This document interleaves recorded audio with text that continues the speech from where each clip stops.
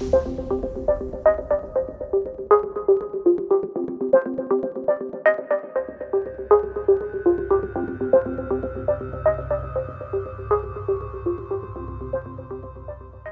to another episode of the EU Roundup. I'm Theodore, and this is the place where you get the rundown of last week's most important developments regarding the EU.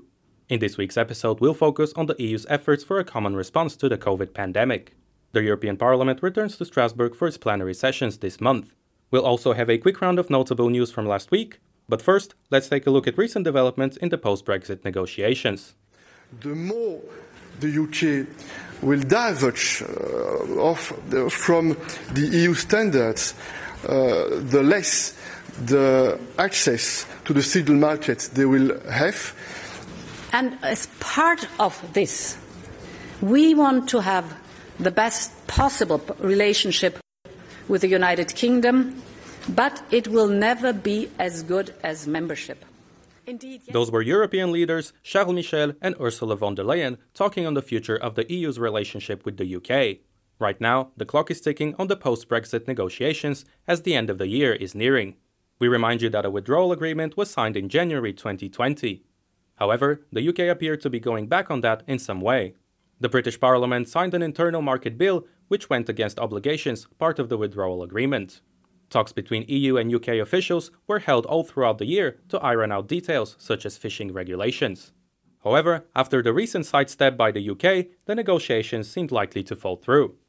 Efforts are still being made on both sides, and lately there have been some positive developments. British Prime Minister Boris Johnson reportedly told EU Council President Charles Michel that a trade deal would be better for both sides. This may be cause for optimism, as it is now or never for the post-Brexit negotiations. The EU Council meeting in a few days' time was set as a deadline for reaching a deal on the UK-EU relationship. In his own brief assessment, Michel tweeted, "The EU prefers a deal, but not at any cost. Time for the UK to put its cards on the table." As it stands, Brussels is still unclear if the UK is willing to budge on key EU red lines. For example, the so-called level playing field or post-Brexit governance. Weirdly enough, there seems to be a difference in how the two sides have presented the results of recent talks. Following a call between Johnson and European Commission President Ursula von der Leyen, a joint statement was released by the EU. It stated notable areas of disagreement remained, including fisheries, the level playing field, and governance. The UK's statement on Wednesday also indicated areas of disagreement remained, but only named fisheries regulations. The message that Britain is sending to the public is that very little is in the way of a final agreement. On the EU side, however, officials have indicated that they need significantly more from the UK in order to put the talks behind. At the same time, there are serious fears within the UK that there will be no deal. These worries come namely from the Scottish government. The country voted largely Remain in the referendum back in 2016 and intends on keeping strong ties with Europe. First Minister Nicola Sturgeon pressed Boris Johnson to extend the transition period because of the pandemic, but he refused to do so. That means they now have less than 3 months to adjust to their new relationship with the EU. During that time, the UK intends on passing the Internal Market Bill, which Scotland opposed heavily. The legislation will breach international law and is incompatible with the devolution of powers within the UK. The Scottish Parliament voted to withhold its consent on the UK's controversial bill. A comfortable majority of members backed the Scottish government's proposed motion. However, it looks like the British government will not change its mind and will move forward with the legislation.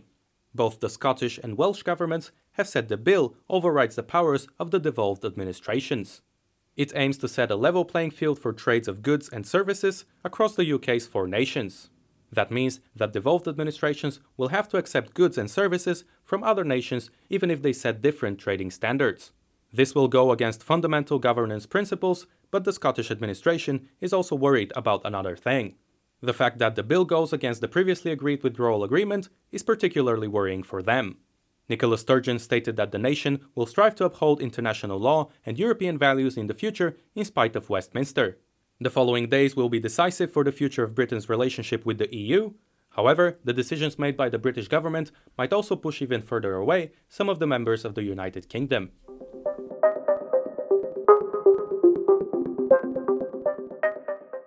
Currently, the EU budget requires approval by the European Parliament, although time is running out. Its implementation should begin on the 1st of January 2021, and an agreement is scheduled for October. The Parliament is holding out its accord because it demands an assurance that money will be spent properly. The European institutions' members insist that allowances should be linked to the rule of law principles.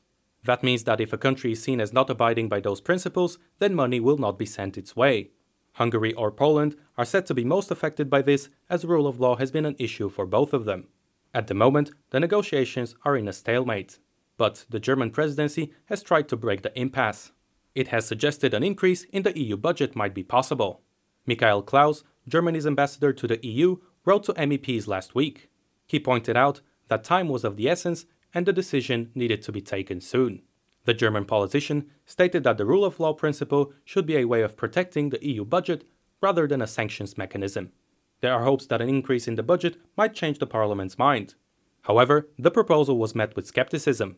Speaking to the Financial Times, Belgian MEP Johan van Overveld stated that the letter was full of good intentions. However, he insisted that parliamentarians will not accept top-ups to EU spending if it meant diverting money from other parts of the budget. The standoff over the rule of law mechanism is proving to be divisive. Members of the European Parliament insist that it must be a requisite for allocating subsidies. The current version, however, only intends on taking into account a breach in the rule of law principles if that affects the spending of the allocated EU budget. This impasse seems to be taking a while. As time is ticking, there will surely be important developments in the following weeks.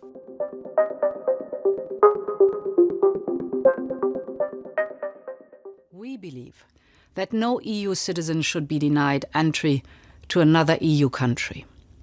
Instead, we recommend governments to use testing or quarantine to make it easier for people to travel. And here, too, the rules for the different zones should be unmistakable. These measures will provide more stability, more predictability, and clarity for Europeans. That was EU Council President Ursula von der Leyen presenting the proposal for common guidelines on COVID among European member states. Back in March, governments shut down borders, each on its own, and refused to share protective gear. As time went by and the crisis developed, one thing became clear. Nations had to work together to overcome the pandemic. As the second wave of the coronavirus is spreading across Europe, the EU has tried to form a coordinated response. The EU Commission came out with a proposal to harmonize travel guidelines, including testing and quarantine recommendations. As much as everyone understood the urgency of the situation, an accord is still yet to be reached. Last Thursday, a changed version of the proposal seemed to put forward an agreeable compromise. EU officials must vote on that motion, but it is expected to go through. Key points of this agreement included whether travelers arriving from high-risk zones should quarantine or undergo mandatory testing. The aviation industry has lobbied heavily for testing over quarantine. The Commission initially leaned towards that in its proposal. But the final version expressed no preference for tests and would give freedom to national governments to choose which method to apply. The EU has nevertheless urged countries to cooperate in that regard. The Commission's proposal would impose restrictions to travelers arriving from red zones designated as high risk. Limitations will be applied to people traveling from zones designated as grey, meaning that there is a lack of sufficient data. Passengers traveling between the lower risk green zones will be allowed free movement. Many basic decisions remain in the hands of national health authorities. They will be able to decide rules on when to wear a mask, limits on social gatherings, or whether schools or businesses should close. EU officials have stated they put a lot of importance in finding an agreement soon enough. The initial proposal by the Commission was tabled on the 4th of September, but the EU has been pushing for common guidelines for months. However, Brussels has also stated member states should agree among themselves and find a mutual accord.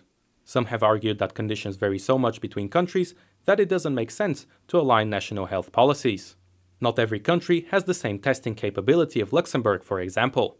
Some have larger territories, a bigger population, and weaker economies. That is why some regulations have remained in the hands of national health authorities. EU top officials have also had to deal from up close with the coronavirus in recent weeks. European Parliament President David Sassoli had to enter self-isolation after coming into contact with an infected person. His quarantine follows that of both the Commission and Council presidents. Most recently, EU Commissioner for Innovation, Research and Culture, Maria Gabriel, has tested positive. The Bulgarian politician is currently in quarantine. She is the first member of the Commission to test positive, although others have self-isolated as a precautionary measure. It is definitely a good sight to see European politicians take the coronavirus seriously. They will certainly be following guidelines strictly after the aftermath of the situation involving Phil Hogan. The Irish Commissioner on Trade was forced to resign earlier in the summer after he broke coronavirus rules in his own country. The proposal for common guidelines on COVID, tabled by the European Commission, requires a vote-in. However, its final adoption is expected after a meeting of the General Affairs Council this Tuesday. More on this in our next episode.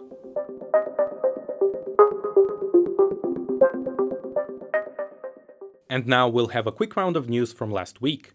Armenia and Azerbaijan have agreed on a ceasefire after nearly 2 weeks of fighting. The two former Soviet states clashed over Nagorno-Karabakh, an Armenian-controlled region internationally recognized as part of Azerbaijan. A series of reported attacks on Sunday threw into doubt whether the deal will hold. However, the situation seems to have calmed down at the moment. In other news, the European Parliament will return to Strasbourg this October. Due to a high amount of coronavirus infections, sessions were held in Brussels. As numbers have went down in the northeastern French region, things will go back to normal.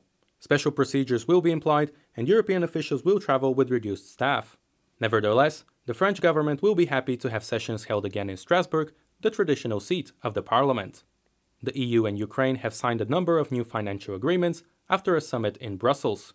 The two will join efforts in fighting the coronavirus crisis and will continue to build on their relationship. Ukraine also signed 3 project agreements with the European Investment Bank. In addition to that, the Eastern European country expressed its commitment to collaborate on key priorities, such as the ecological transition and digital development. That was all for today's podcast. Thank you very much for listening. We'll be back with another episode, as always, on Tuesday at 9:30.